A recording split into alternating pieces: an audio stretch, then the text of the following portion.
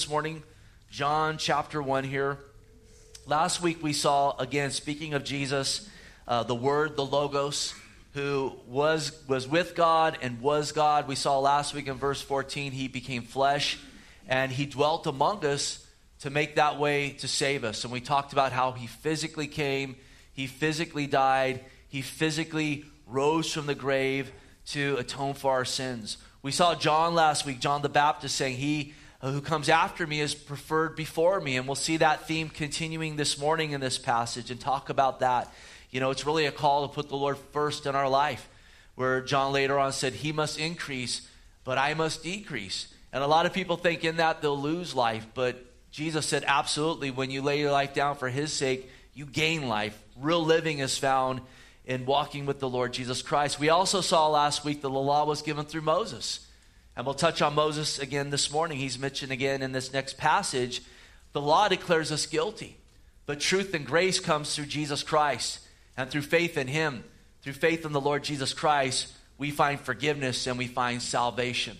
So this morning, again, we continue here in verse 19 through 34, and we're going to see John sharing his testimony of Christ, really in a way how he came to know that Jesus was the Christ, as well as his declaration that Jesus is the Christ. And we're going to talk about that and even talk about how the Lord has given us all a testimony. And the Lord wants us to be sharing that with others, how we came to Christ, as well as how we know he is the Christ and the Messiah and the Savior of the world. We're also going to see as John shares this with these that are inquiring of him, he also answers them why he baptizes only with water, but he talks about the one coming after him, the Christ who he's testifying of, who baptizes with the Holy Spirit. We'll talk about that this morning. And then absolutely him giving the declaration of Christ, behold the Lamb of God who takes away the sins of the world. And I think all these things, as we go through it, they fit together so well. And just praying we get greatly blessed with this. So this morning I want to read through the text. So we're going to take 15 verses here, really encourage you to, I know it's easy, by the 5th, 6th verse to kind of, okay, where I'm at and get lost. So let's just follow along here, set the table, and then we'll get up here and go through this morning. So verse 19. Now this is the testimony of John when the Jews sent priests and Levites from Jerusalem to ask him, who are you? He confessed and did not deny, but confessed, I am not the Christ. And they asked him again, what then? Are you Elijah? He said, I am not. Are you the prophet? He answered, no. Then they said to him, who are you? That we may give an answer to those who sent us. What do you say about yourself? He said, I am the voice of one crying in the wilderness, make straight the way of the Lord, as the prophet Isaiah said. Verse 24. Now those who were sent were from the Pharisees. And they asked him, saying, why then do you baptize if you're not the Christ, nor Elijah, nor the prophet? John answered them, saying, I baptize with water, but there stands one among you whom you do not know. It is he who, coming after me, is preferred before me, whose sandal strap I'm not worthy to loose. These things were done in Bethabara, beyond the Jordan, where John was baptizing. Verse 29. The next day John saw Jesus coming towards him and said, behold, the Lamb of God who takes away the sin of the world. This is he of whom I said, after me comes a man who is preferred before me, for he was before me. I did not know him, but that he should be revealed to Israel. Therefore I came baptizing with water. Verse 32. And John bore witness, saying, I saw the Spirit descending from heaven like a dove and remained upon him. I did not know him, but he who sent me to baptize with water said to me, upon whom you see the Spirit descending and remaining on him, this is he who baptizes with the Holy Spirit. And I have seen and testified that this is the Son of God. So notice, verse 19, the testimony of John. Verse 34, John says, I have seen and I have testified. And so John, in all of this, again, is sharing his testimony.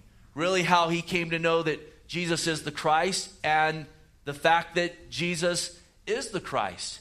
And John's testimony, we know it goes beyond this, and we read bits and pieces of it throughout, the Gospels. We read in Luke how he even was conceived, how his parents were of an elderly age, and God came and he blessed them with this child when they were way past the age to be able to bear children. And you see so many examples of that in the Bible, how God's using these old folks to bring forth these young folks, to bring all folks to himself. Isn't he good like that? And it shows that he's never done using us. It's never too early, praise God, and it's never too late. That's good news.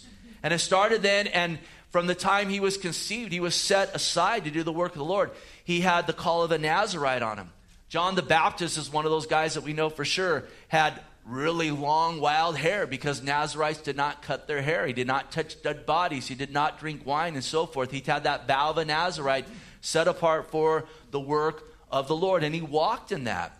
And absolutely, as we read here, and we'll get into this, he was sent from the Lord to go out and to baptize in the wilderness, knowing that Christ was coming. So he had faith in the coming Christ, but he still didn't know who the Christ was. And think about it. He had already had contact with the Christ, because when he was 6 months old in his mother's womb, Mary showed up with Jesus, his cousin, in her belly. And remember, it says that John in Elizabeth's belly, his mother, when Mary came with Jesus in her belly, it says that she and he were filled with the Holy Spirit, and he leaped in his womb at 6 months old in his mother's womb. You know, not 6 months out of the womb, but 6 months in the womb. So actually 6 months out of the womb, you're a year old, I guess. He leaped and he worshiped God.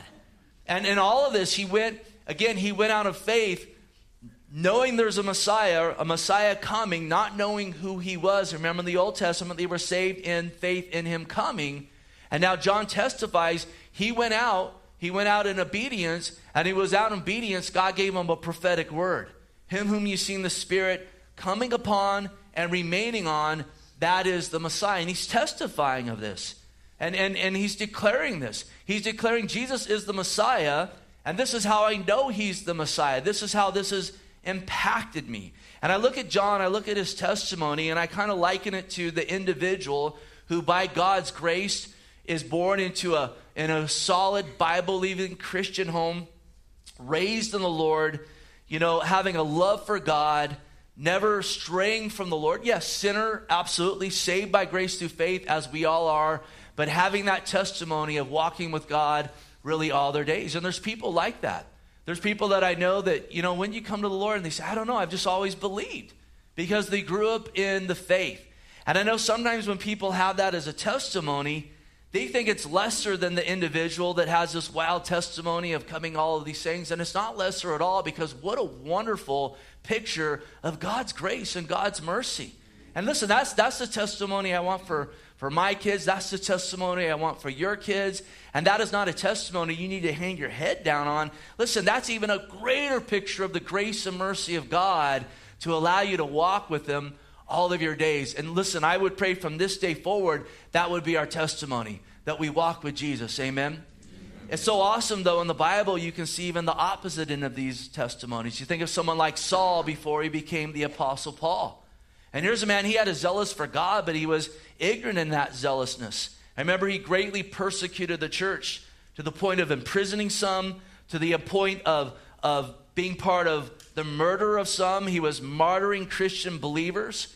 And he was going to the road to Damascus. Remember, the Lord met him on that road. He was going to get more power to persecute more Christians. And the Lord met him on that road, blinded him, knocked him down.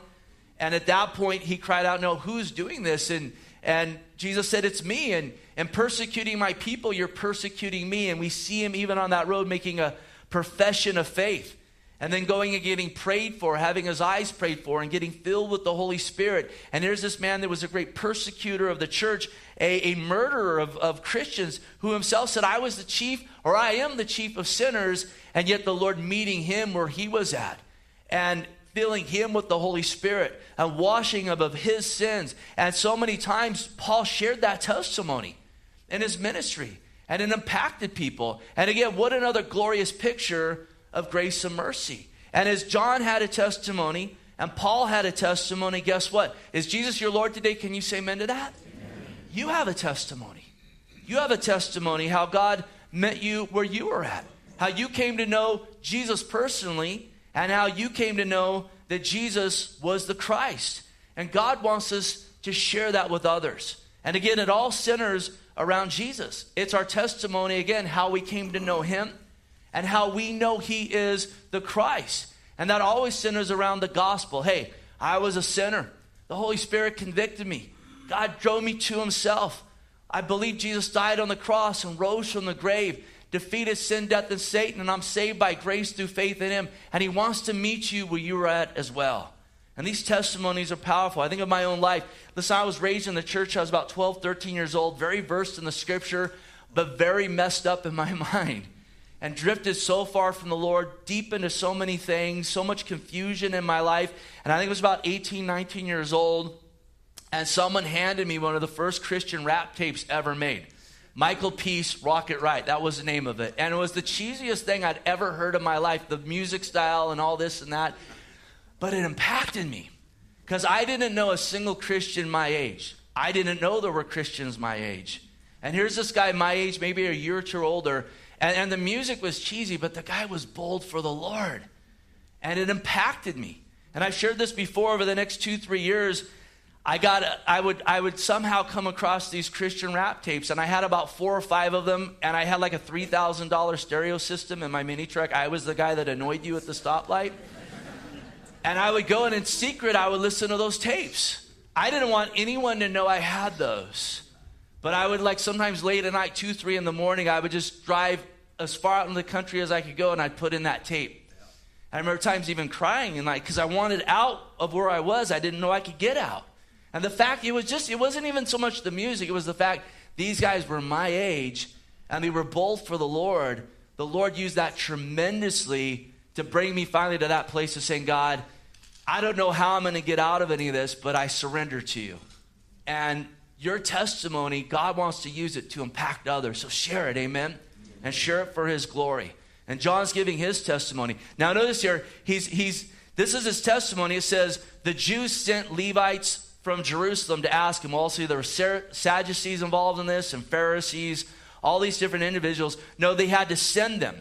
And why did they have to send them? Because John wasn't in the center of activity in Jerusalem. God had put him out into the wilderness. Again, in verse 28, we see he was in Bethabara, which is east of Jericho. If you're familiar with Israel, or if you've been there, if you can see the map. I should have put a map up. Sorry for not putting up a map. I got to start putting up maps. It's east of Jericho, north of the Dead Sea, on the other side of the Jordan, really where modern-day Jordan is. He's out in the middle of nowhere. And this is so awesome because God so oftentimes does things in a non-traditional way. And listen, we read in Matthew 3:4, it says, now John himself was clothed in camel hair with a leather belt around his waist, and his food was locusts and wild honey.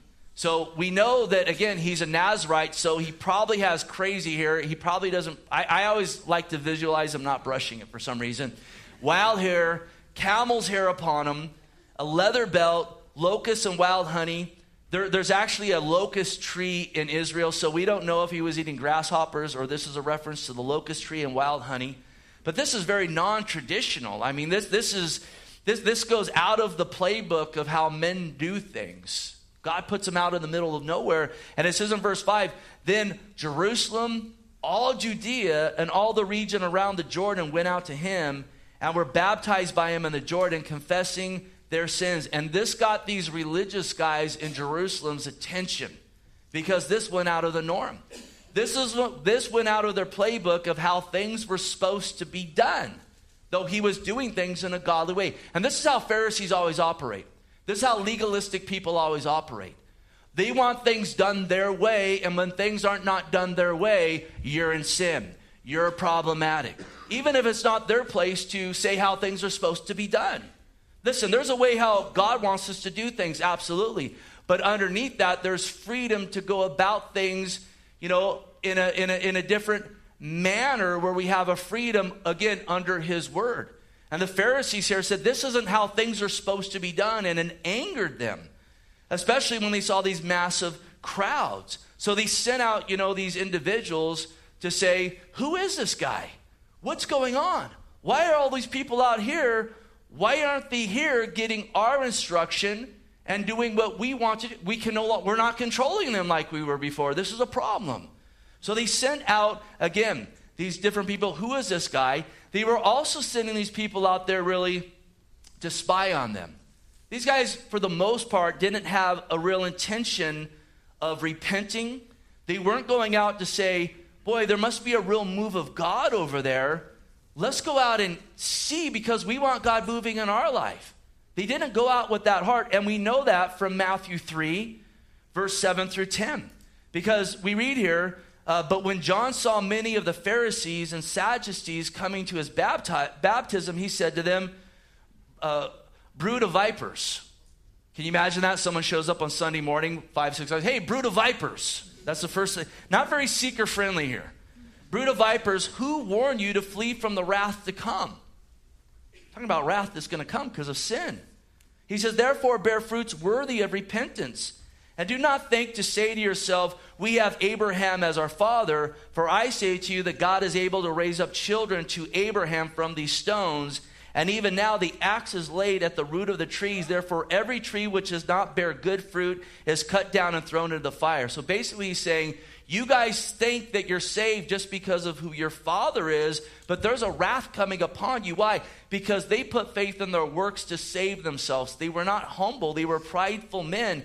And so absolutely we know from that, they weren't coming out with an intention to hear from the Lord. They were coming to spy things out because they wanted to make disciples after themselves. We read in the New Testament several warnings of individuals that still operate this way today. In the book of Galatians, which is all about salvation by grace through faith, not of works, not through the law.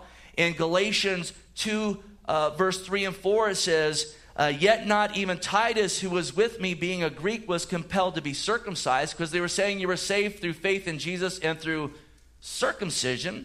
He says, and this occurred of false brethren, because of false brethren who secretly brought in, notice it says, who came in by stealth to spy out our liberty, which we have in Christ Jesus, that they might bring us into bondage. So here early in the church, like these Pharisees, in fact, many of them were these Pharisees, maybe sons or maybe some of them, they came into the church to spy things out, to keep people under their law that they had set up to make disciples after themselves. Again, not coming out to hear God's word, God's truth, but coming out with their agenda. And you see warnings about this throughout the scriptures. I think we need to, with that, first and foremost, we got to look at ourselves personally and saying, listen, why am I, walking with God? Why am I coming out to fellowship? Is it for his glory, or do I have my own personal agenda that contradicts God's word? And if we can all do that individually and have honesty before the Lord, I think that it will do us all so much good to be able to, really examine our hearts in sight of the scriptures. Because listen, our agendas never profit us. It's when we yield to him that we're profited and he's glorified. And so the other side of this is we got to be aware of these things, and we got to be watchful of those things. And when those things arise like John did, we have to address those things. Now, I don't think the best way for us is to start by saying, brood of vipers, and be like, hey, can we have a talk here? That's probably, I don't know, if the Lord leads us to say that, then I guess we better say that, right? But you know what? Being mindful, is what we're doing here biblical? Does it revolve around the cross of Calvary? Are we setting up our own rules that are outside of Scripture that we're judging others by? Or are we looking at the totality of Scripture, understanding we are dust, we need the work of the Spirit of God in our life, and absolutely we want to come under the guidance of the Holy Spirit and the Word of God, not the Word of man. Can we say amen to that? Amen.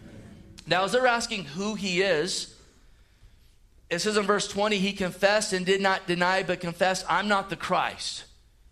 So they were going out to say, who is this guy? Perhaps he's the Messiah. Even though the Messiah would come, they'd be pointed in a minute here who the Messiah was, and they didn't want anything to do with him. But he makes it clear, I'm not the Christ. And it shows John's humility. It also shows his soundness of mind, because oftentimes when men get these types of massive followings or people coming out from everywhere to hear what they have to say, it can go to their head very quickly. And maybe not move to the point where they are the Christ or thinking they are the Christ, but thinking that they're above others. And we got to be careful in that. Listen, every good and perfect gift comes from the Father of lights above. And when God adds to the church, he's the one that is adding to it. It's to his glory, to his honor, and to his praise when it's a real work of God. Verse 21, then they asked him, what then? These guys had a lot of questions. Are you Elijah? He said, I am not. Are you the prophet? He answered, no. Then they said to him again, second time, who are you? Then we may give an answer to those who sent us. Another question, what do you say about yourself? He said, I am the voice of one crying in the wilderness, make straight the way of the Lord, as the prophet Isaiah said. Some 700 or so years earlier, the prophet Isaiah, said this is how it will be. Before the Lord comes, there's going to be one that's going to make straight the way of the Lord. Someone coming out announcing the Messiah is coming. So again, John was not Elijah. He was not the prophet. We should ask, why would they ask that specifically? Are you Elijah? We know Elijah's time was hundreds of years earlier. So why would they ask that? A few reasons. Number one, Elijah didn't die. Elijah was raptured. Remember in Elijah's ministry, the Lord told him he would be taken up. He had an apprentice named Elisha. Elisha, that probably was confusing at times for people. But Elijah was told he was going to be taken up. Elisha wanted to continue in his ministry, and Elijah said, hey, if you're there when I'm taken up, you'll get a double portion of the anointing God's put upon me. So he stuck to him by glue. That day came when it was time for Elijah to be taken up. It says he was taken up in a whirlwind before the Lord. He was raptured. Some people say there's no rapture in the Bible. Elijah was raptured. Enoch was raptured. The Bible talks about Jesus, even after his resurrection, being caught up into heaven. And there's going to be another rapture you can read about in 1 Thessalonians chapter 4 of the church. It's going to come again at a time we don't know. We're always to be looking for that. So Elijah was raptured up, and so they know he hadn't died. Also in Malachi, it talks about Elijah coming before the day of the Lord. It says in Malachi 4:5, behold, I send to you Elijah the prophet before the great and dreadful day of the Lord. And so they knew Elijah was going to come before the day of the Lord. They knew that when the Messiah came, Elijah would come. Now, what they didn't fully understand is that there's two comings of the Lord. There was the first coming, and then there'll be the second coming. Malachi is speaking of the second coming. Because when we read in Revelation chapter 11, it talks about two literal witnesses here on earth that call fire down from heaven. And most believe one of those witnesses is definitely Elijah. And remember there in Revelation 11 will be the time of the tribulation. For over 3 years, they're going to call down fire. They're going to point people towards Jesus. It says finally it's going to seem like the Antichrist will defeat them. Their bodies will lay dead in the street for 3.5 days. It says all the world will see this, and they'll exchange gifts and celebrate that they're dead. That's, how much of an impact they're going to make. And think about it, that could only happen in the day we're living in now. There's 7.5 billion people in the world. Over 5 billion of them have cell phones today. And most of those are smartphones. Should have bought stock in cell phones, like 10 years ago or 20 years ago, whatever. That's a prophecy that can be literally fulfilled today. So it says then they'll be caught up again, though, resurrected and caught up again. So that's why they're asking, are you Elijah? Now, again, I don't have time to read it, but in John 17, 10 through 13, Jesus talks about John coming in the spirit of Elijah and in the power of Elijah. So he came like Elijah, in the power of Elijah, in the spirit of Elijah, like a prophet. Both of them had the Holy Spirit upon them. So that prophecy was partially fulfilled in the Lord's first coming, but it will be completely fulfilled in his second coming. And that's why they're asking, are you Elijah? Because it seems like a random question, right? Unless you know the scriptures and what the prophets had said about the coming of the Lord. Now they also say, are you the prophet? Notice they don't put a name here. And so we should ask, well, there's all kinds of prophets in the Bible. What prophets specifically? Well, Moses, during his ministry, in Deuteronomy 18:15, he said this, the Lord your God will raise up a prophet like me from your midst, from your brethren, him you shall hear. And this was Moses prophesying about the Messiah to come. He said, I'm a prophet, and God's going to raise up another prophet, and him you're going to listen to. Again, Jesus is the Son of God. He's 100% God. He's 100% man. but he's also a prophet. He's not just a prophet. A lot of people say, oh, Jesus, he was just a wise man and a prophet. Yes, he overflowed with wisdom and was a prophet, but he's also the Son of God, God, the Word, who took on flesh. We're reading about that in John. But again, Moses said, someone like me is going to come. And so how is Jesus like Moses? Moses delivered the children out of Egypt. And again, when we put faith in Christ, he delivers us out of our sin into salvation. So they were waiting for this prophet to come. And so they're asking, are you the prophet Moses talked about? And he says, I'm not Elijah, I'm not Moses. Now they're asking this again, not for themselves, which is sad. They say, tell us, because we need to answer those who sent us. And what you see here is men serving other men first versus serving God first. And we need to serve the Lord first in every area of our life. We need to get answers to these men. They had a bigger issue. The day was going to come when they were going to have to answer to God Almighty. And so will all of us. And there's going to be no men between us and him.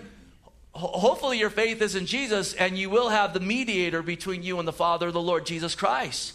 But all of us are going to give an answer. Hebrews 9:27, it's appointed for men to die once, and after death the judgment. And do you realize that judgment, you know what the standard is?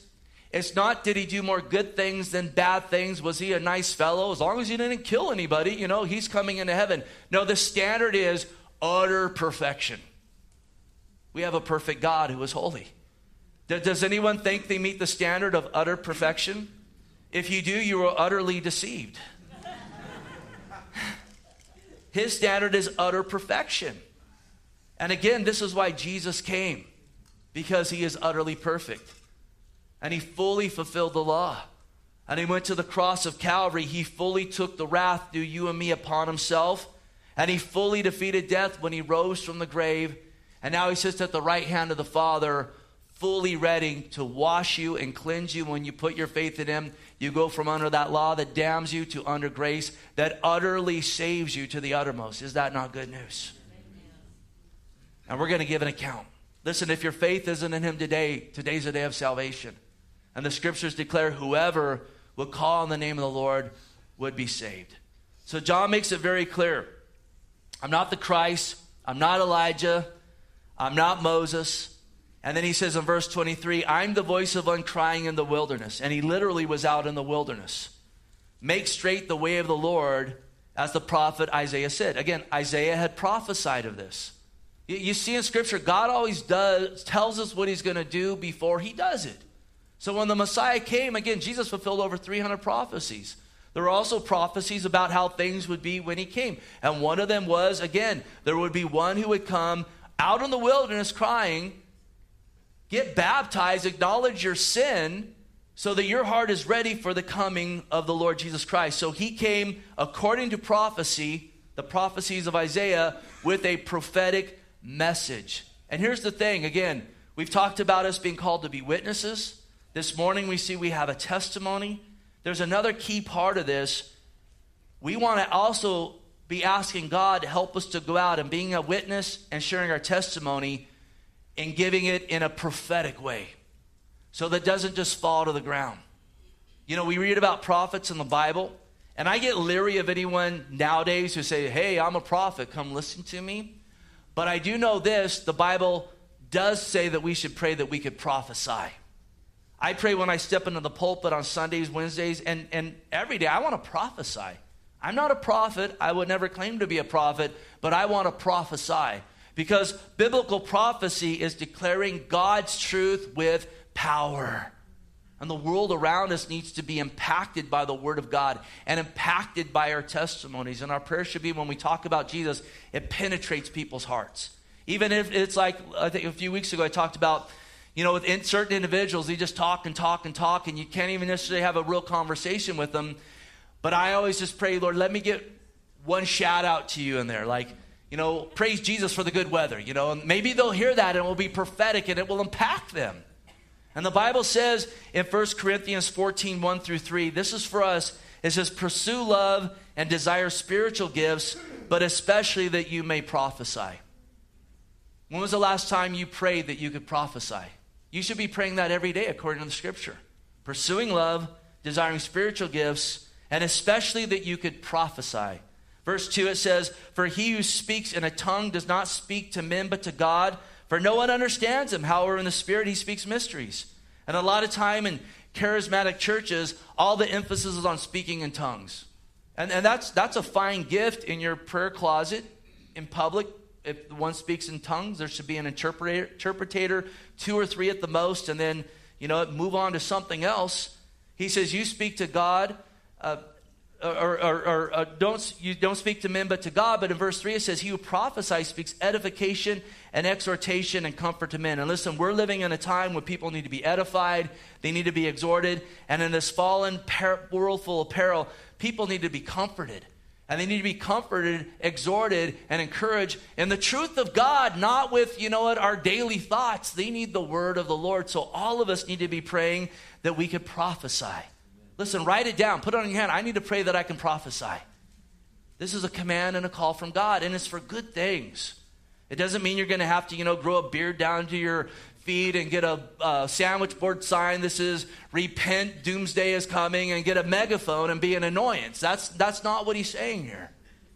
But again, we've talked about it many times, so that when you speak to your kids about the Lord, you want that to impact their hearts, don't you? When you talk to others, you want to impact them.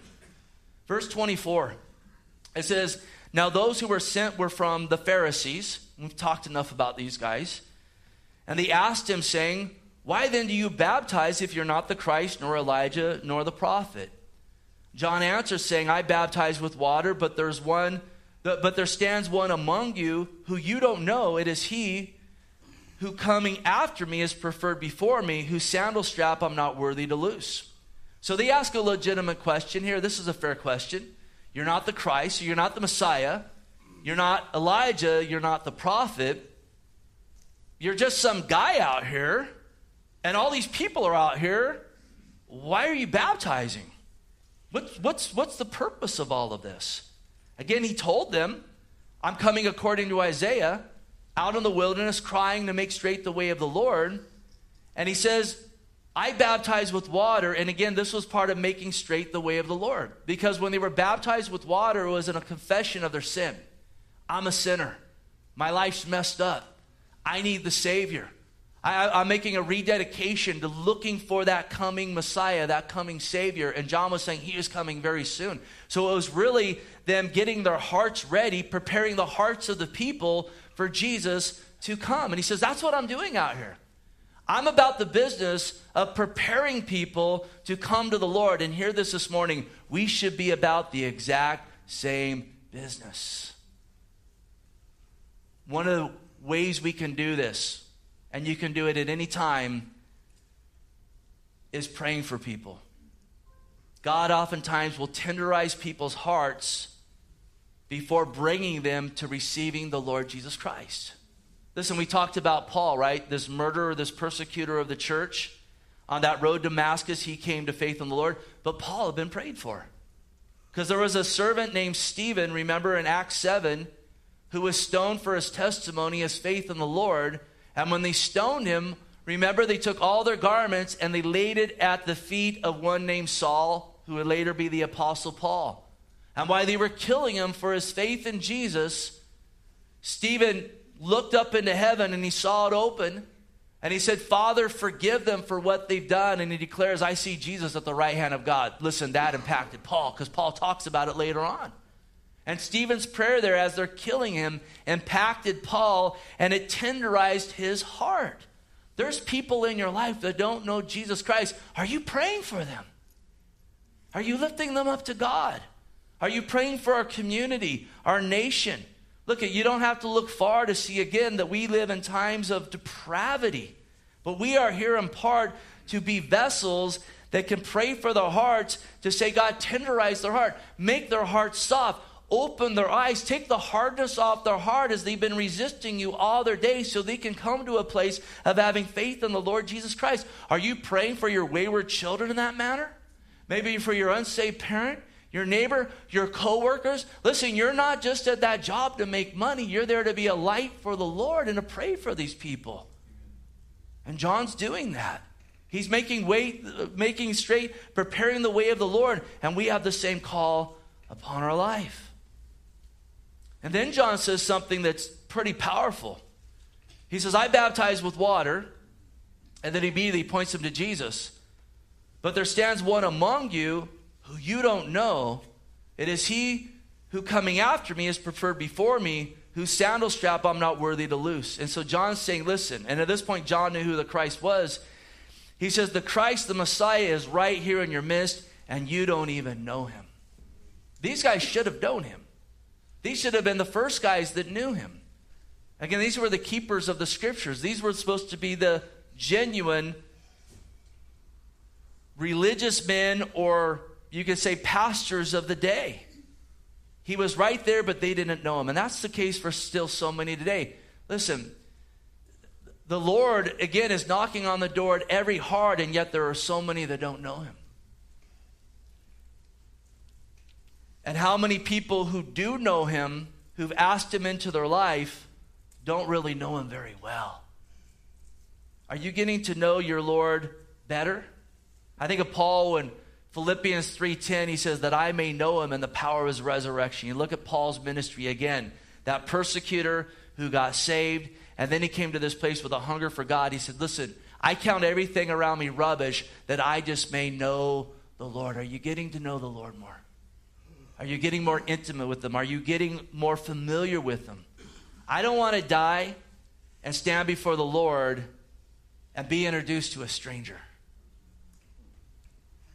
I say, yeah, Lord, I called on you, but oh man, good to meet you. My hope would be when I stand before God, I know first of all, I'll be face first on the ground. I read it throughout Scripture. And I know in God's goodness, he always picks us up when we're on the ground, does he not? And then it's my prayer that it would move into conversation. Remember the time? You know, when you catch up with someone who you know well, and you see him face to face, and you just start talking about all the stories and so forth. Remember that time? Man, I hope that's the desire of our heart. That is, he's here with us, so we would know him, and we would be getting to know him more. We're doing that this morning through going in the Word. You get to know him more when you're in the Word. When you cry out to him, when you're in the fire, and you say, I'm going to draw near to Jesus. And when you're on the mountaintop, just saying, man, look at all the fruit. You're drawing near to Jesus. And in the wilderness, and again in the city, no matter where it is, we're drawing near to him. Let me ask you, if he came today for you, or if you went to go with him, would he be a stranger to you? Or would it be your best friend seeing him face to face? The Lord would hope, again, our hunger would be, it'd be like seeing our best friend face to face. And he's wanting, hear this morning, this isn't just for a few. He's wanting that kind of relationship with all of us, with every one of us in this room. He wants to draw near to you. He wants to show himself to you. He wants to, again, get involved in all the areas of your life. And he won't mess them up. He'll help them. You ever have someone come along, I want to get involved in your life. And it's like, stay away from me. The more you get involved, the more messed up I am. It's not the way with Jesus. The more you let him get involved, the more blessing comes. Also here in verse 27, John says, he who comes after me is preferred before me. And he's already mentioned this in the text before. He mentions it again after this. He's before me, again, in rank and dignity. I was born before him, but he's before me. He's God Almighty, and he's preferred before me because I'm just a man, and he's God. And then he says here, his sandal strap, I'm not even worthy to loose. And you got to understand, in those days, they didn't have the sewage systems that we have. All the sewage, for the most part, went out to the street.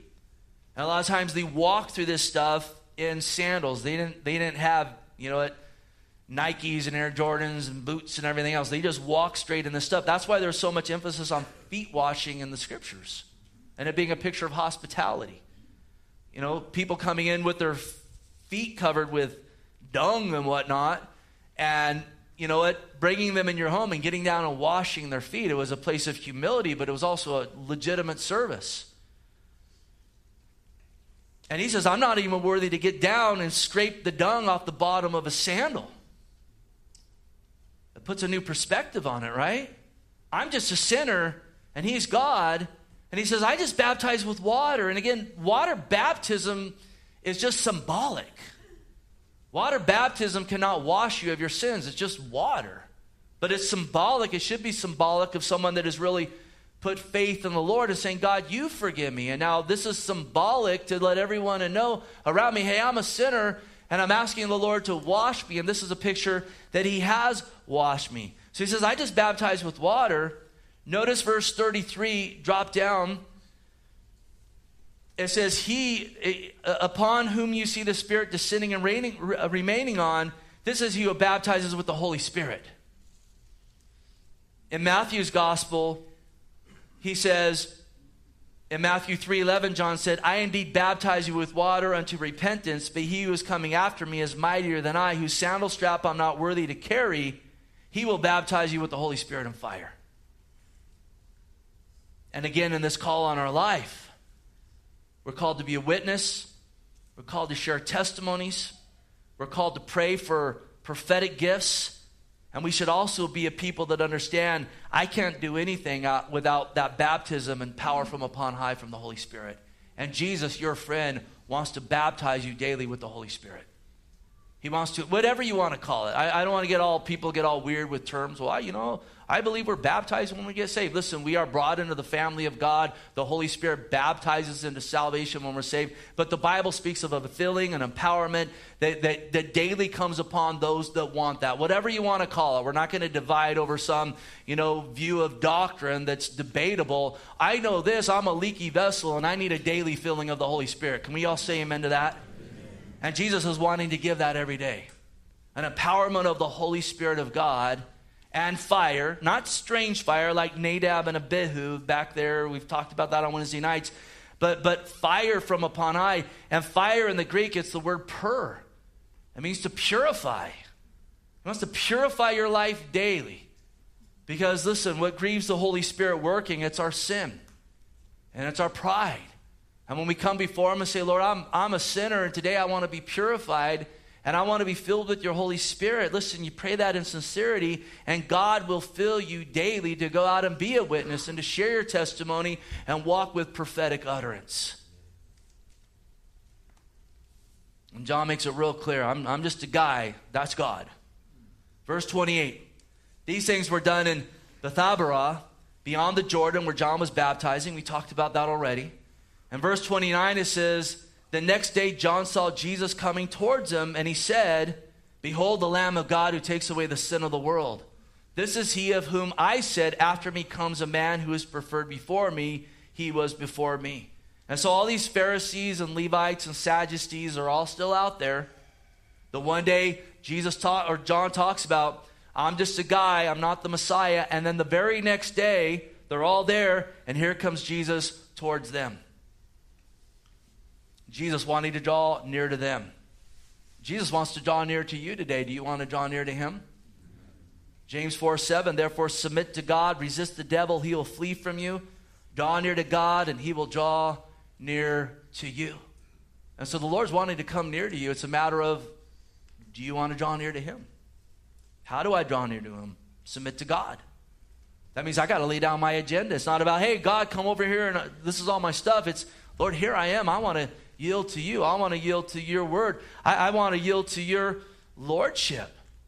And he'll draw near to you. He absolutely will. So here comes the Lord coming towards them. And John says, behold, which means be aware, understand, consider. Notice there's an exclamation point. It's him saying, behold. But louder than that. But I don't want to hurt your ears. Behold. It's him pleading. Your eternal soul depends on this. Behold. We're all sinners out here, guys. But behold, here's the Lamb of God who takes away the sins of the world. In other words, there's nothing more important than this. There's nothing above this. We are sinners separated from God, but here is the Lamb of God who takes away all this sin. The sin of all the world. Again, we're sinners. The law shows us we're sinners. We're under condemnation. God's not going to bring sin and rebellion and death into heaven. And we can't wash ourselves of our sin. God's standard is perfection. My good deed does not negate my bad deed. It just doesn't work that way. So the Lamb of God came to take away the sin of the world. Jesus was sinless. 2 Corinthians 5:21, he made him who knew no sin to be sin for us, that we might become the righteousness of God in him. He was sinless. He went to the cross and became sin for us. Or in other words, our sin was placed upon him. When he laid down his life, it was him dying for our sins. Sin brings death. He laid down his life. He died. But because he was without sin, you hear this every week, right?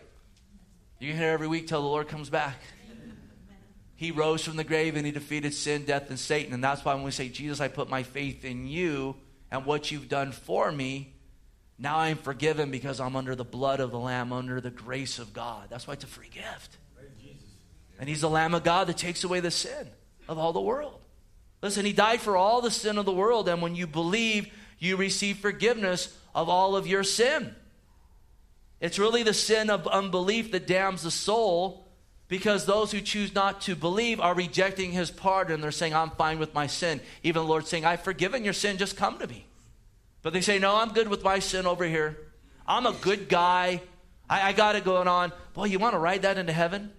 You want to play the good guy card? You're going to see that, you know what the Bible says, we're not good. We're sinners. Your neighbor might think you're good, but guess what? Your neighbor's not God. I'm citizen of the year. Everyone thinks I'm such a good guy. They're not God. And by man's terms, you may be that. But God's standard is utter perfection. He knows every time in getting that award, you did those things just to get pride and for everyone to praise you. God's the judge. And Jesus, again, is the means for a total pardon, total salvation. Also in this, listen, this was a picture for those in Israel, the Lamb of God who takes away the sins of the world. 1 Corinthians 5:7, it says, for indeed Christ our Passover was sacrificed for us. Think about Exodus. Again, they're in Egypt. And how did ultimately they get out of Egypt when Israel was there under bondage? Remember how? The blood of a lamb. They took the blood of a lamb, put it over their doorpost, and when the angel of death came over Egypt, they were slaves there. God was wanting to deliver them out. He said, take a lamb, put the blood over your doorpost. Many Egyptians heard the gospel and did it as well. It's a glorious picture. A mixed multitude went out of Egypt with the Israelites. Whoever calls on the name of the Lord will be saved. They put the blood of the lamb over their doorpost, and that angel of death passed over them and did not kill their firstborn. It was a picture of Christ to come. A shadow, he's the substance, because when your faith is in Christ, the blood of the lamb is over you, and death will pass over you, the second death of hell, and you have eternal life in the Lord Jesus Christ. Isn't this good news? So good. And then once again, John says, he's preferred before me. Over and over again, he's preferred before me. John said in John 3:30, he must increase and I must decrease. His will is better than mine. Verse 31, I did not know him, but that he should be revealed to Israel. Therefore, I came baptizing with water. And this is a glorious statement. Again, John knew the Messiah was going to come, but he didn't know the whole story. He knew a little, but he didn't know exactly how he would come, what he would look like, how this would unfold. So what did he do? He acted on what he knew. He acted in faith. He said, I didn't know the whole story, but I know that Christ was going to come. So I went out and I did what God wanted me to do. And listen, when Christ showed up and he saw who he was, I guarantee he didn't regret walking by faith. Hear this, listen, Jesus is coming again. I don't know when and you don't know when. And when someone says they know when, they don't know what they're talking about. Because the Bible says no man knows the day or the hour. Now the Lord says, you know the times and seasons. And this is how it will be when I come. And listen, I believe that prophecy is being fulfilled all around us. Listen, the sky's red. And he says, you know when the sky's red, it's going to rain. We can see a red sky prophetically around us. We don't know when, but we know he is. Are we living our lives like John, saying he might come today, so I want to be about his business looking for him? That takes a step of faith. That's what John did. That's what the Lord would have for us. And finally here, 32 through 34, John bore witness saying, I saw the Spirit descending from heaven like a dove and remained upon him. I did not know him, But he who sent me to baptize with water said to me," this is the Father speaking to John, "upon whom you see the Spirit descending and remaining on him, this is he who baptizes with the Holy Spirit." And then he says, "I have seen and testified that this is the Son of God." So again, the Father gave him a word. You're going to know who the Messiah is when you see the Holy Spirit come upon him and remaining upon him. Again, remember the Old Testament, the Holy Spirit would come upon prophets, priests, and kings, and then he'd go off them. And he says, when the Messiah comes, you're going to see the Holy Spirit come upon him, and he's going to remain upon him. It's not just going to be a one and done or two and done. It's going to be a remaining ministry of the Holy Spirit of God. And so John saw that prophecy fulfilled.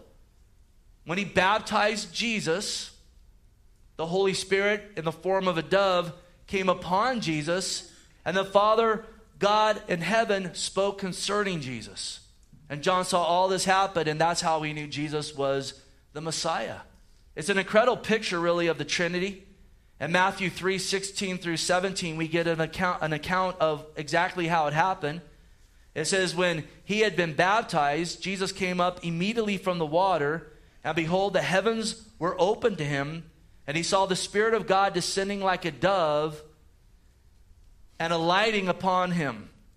And suddenly a voice came from heaven saying, "This is my beloved Son, in whom I'm well pleased." And what do you see here? The Son being baptized, the Holy Spirit coming upon him, and the Father speaking, "This is my Son, whom I'm well pleased." Incredible picture of the Trinity. I talked to non-Trinitarians about this. And I'd ask them, because there's no Trinity. And I take them to this passage. It's like, well, what's going on here? Is God being a ventriloquist or something? What exactly is unfolding? Again, we get these pictures to know who our God is. Three single persons, one person at the same time. Can't wrap our mind around it, but we see another picture of God revealing himself to us here. And so John says, again, this is he who baptizes with the Holy Spirit. We talked about that. And then he closes by saying, "I have seen and testified that this is the Son of God." What a powerful testimony. This is my story, he says, and this is how I came to know Christ, and this is how I can testify that he is the Christ.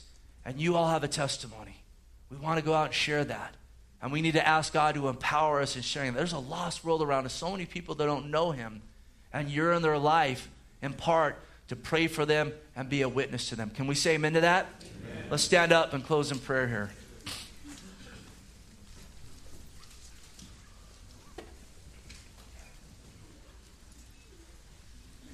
Well, Heavenly Father, we bless you today. We praise you.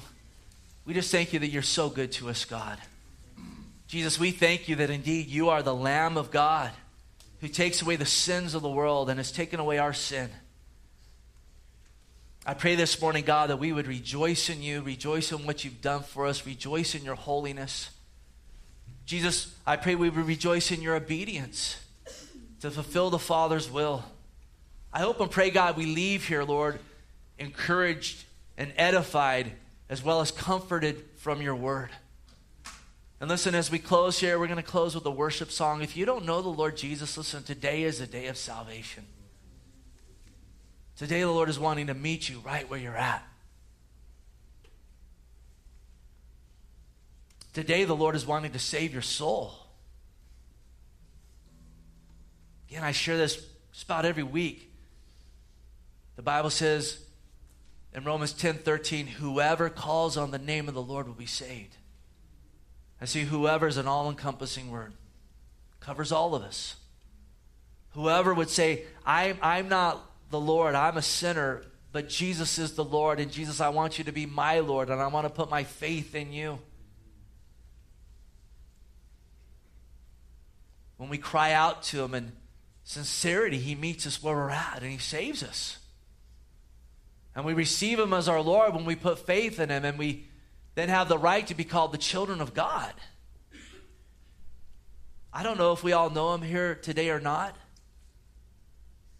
Listen, today, if you don't know him and you're saying, Steve, I want to get saved today, I want to get right with the Lord today, I would love to have the privilege to pray with you. And it's not a prayer that saves us, it's faith in Christ that saves us, but a prayer is a profession of that faith. And God says that we should confess him and call out to him. Listen, if that's you, I just want to lead you in a simple prayer. And we've been doing this, and I think it's important. We got time to do this morning.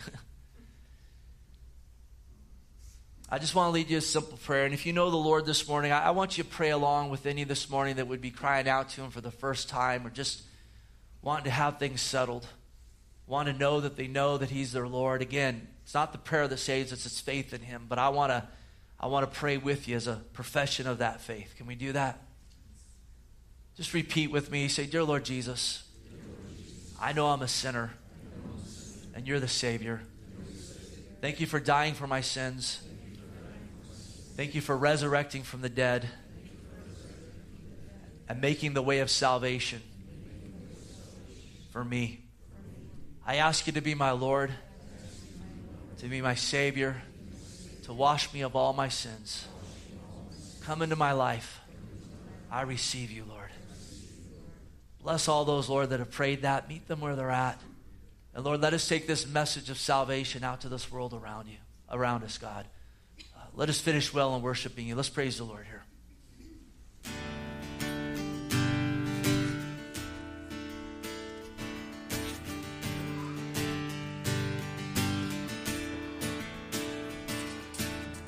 We stand and lift up our hands, for the joy of the Lord is our strength. We bow down, we worship him now. How great, how awesome is he. We stand and lift up our hands, for the joy of the Lord is our strength. We bow down, worship him now. How great, how awesome is he. Together we sing. Everyone sing. Holy is the Lord God Almighty. The earth is filled with his glory. Holy is the Lord God Almighty. The earth is filled with his glory. The earth is filled with his glory. We stand and lift up our hands, for the joy of the Lord is our strength. We bow down, worship him now. How great, how awesome is he. Together we sing. Everyone sing. Holy is the Lord God Almighty. The earth is filled with his glory. Holy is the Lord God Almighty. The earth is filled with his glory. The earth is filled with his glory. And it's rising up all around. It's the anthem of the Lord's renown. And it's rising up all around. It's the anthem of the Lord's renown. Together we sing. Everyone sing.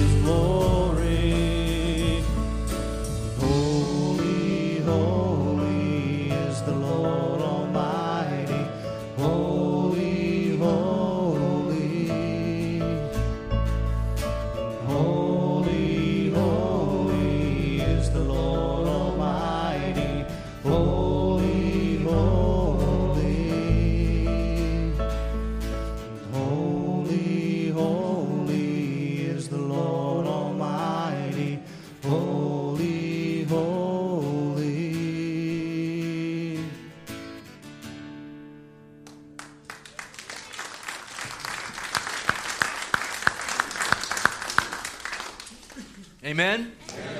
Hey, the altar's open up here. Go and bless someone today. Encourage someone in the Lord. Give someone a God bless you and have a wonderful day in the Lord Jesus.